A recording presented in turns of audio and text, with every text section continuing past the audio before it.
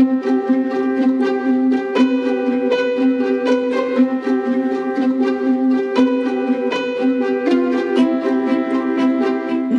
to episode number 3 of Free Your Inner Guru with your host, Laura Tucker.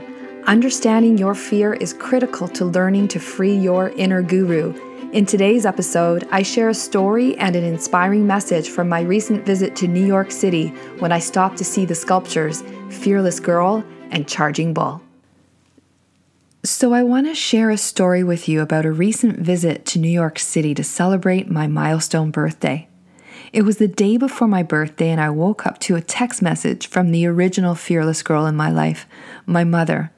She was wondering if we were going to be taking in the new statue that had been placed in the middle of the financial district in New York City, the Fearless Girl.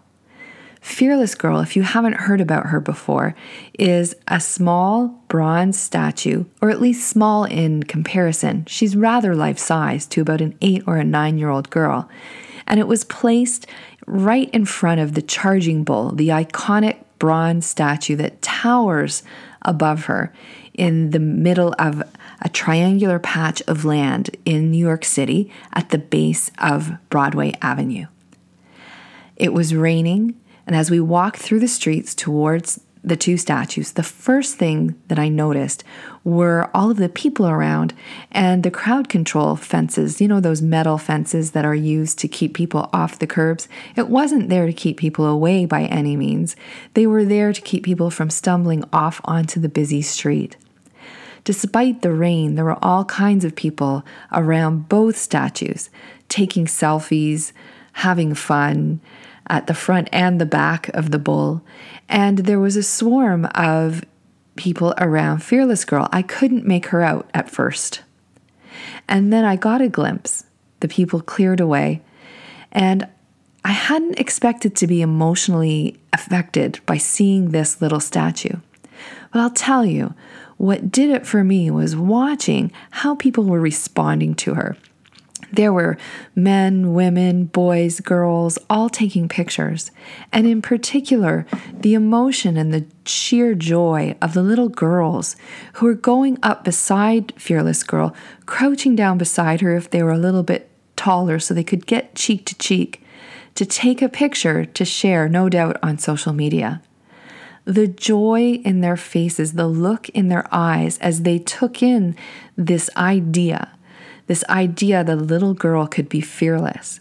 And I found myself thinking about my nieces, who are right now aged 7 and 9 years old, and how completely free they are of the fear that sets in when people start to think about their limitations or start to become uncertain about themselves or their future in any way.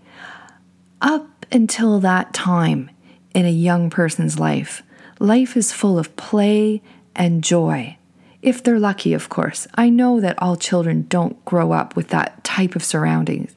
But at their core, kids just want to have fun, be filled with joy, play, and share. It's their environment that changes them, if they're anything but full of pure joy. I also found myself thinking about me as a little girl, wondering, was I ever that free? Because I'm entering a new decade in my life, it was cause for me to stop and reflect and think about what do I want this next decade and the one after that to represent in my life. Because I know the one that I'm closing the door on, a large part of it was defined by fear. As it was my turn to go up and take my picture with Fearless Girl, I didn't quite feel comfortable bending down and doing the selfie thing. Instead, I walked up behind her and just deliberately put my right hand on her left shoulder. And then something unexpected happened. A groundswell of emotion came up, literally, it felt like, from the ground into me through my feet. And it dawned on me that this statue has become a symbol in and of itself. And not only that, it has created a certain amount of controversy just for being there. It really is a remarkable metaphor for what it's like for a young girl or even a young boy to just be there and be free. A little bit of history about this. The Charging Bull has been at that piece of land, the Bowling Green, for almost 30 years, since the 1980s. It was placed there by the artist Arturo Di Modica, and it was meant to be a symbol of the strength and power of the American people. During that time, there was a severe recession. The stock markets around the world were floundering, and the artist put it there without permission. So it's actually a piece of guerrilla art that was at first objected to and then temporarily allowed to stay. Well, temporary has been over 30 years, or almost 30 years. Go back to last March 7th, just before International Women's Day. This statue of the Fearless Girl was placed there. It was a surprise. Now, the difference with it is that it was commissioned by a financial institution, and it's a part of a marketing campaign. There's a certain amount of controversy around it that's very current right now. The artist of the Charging Bull is not happy that the girl seems to have turned his sculpture from a symbol of strength and power into a symbol of something malevolent. I think I understand where Mr. Di Modica is coming from. His creative expression, he feels like it's been appropriated for a message that he isn't necessarily in tune with. Even if he is in alignment with the idea of a fearless girl, his bull has stood there for so long, and it's a big change. This is where public art really takes on a life of its own.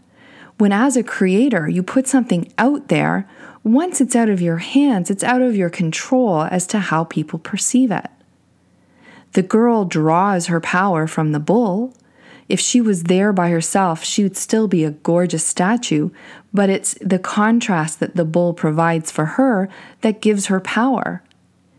And the reverse is also true. The bull, in comparison to the small girl, looks mightier and certainly doesn't look like it's about to shrink away and go anywhere anytime soon. I think these two pieces of art have now combined to create a third piece of art because of the interplay between the two. They each make each other more relevant.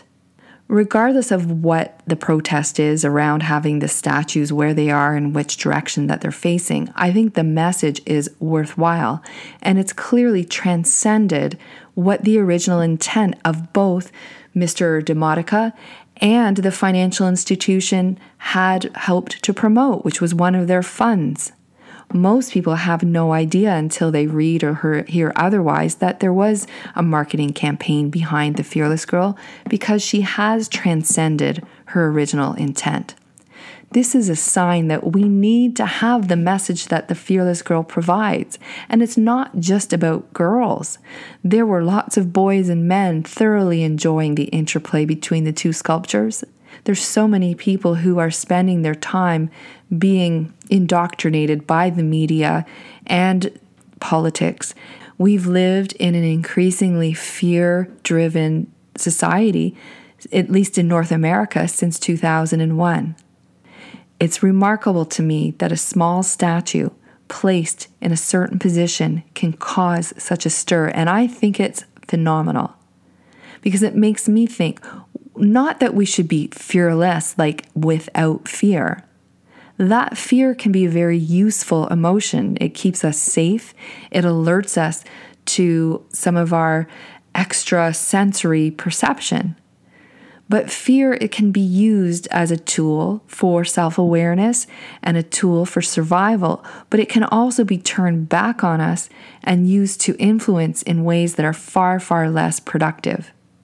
What if we all could fear less? With less fear, what could we accomplish? What could the children of today, just like the children of yesteryear, be and do and have and create and bring to the world if they had less fear? Fear is not just the domain of children. Fear affects us all. Anyone who is being vulnerable enough to show up as who they really are experiences fear, but it's from that fear that we can derive strength.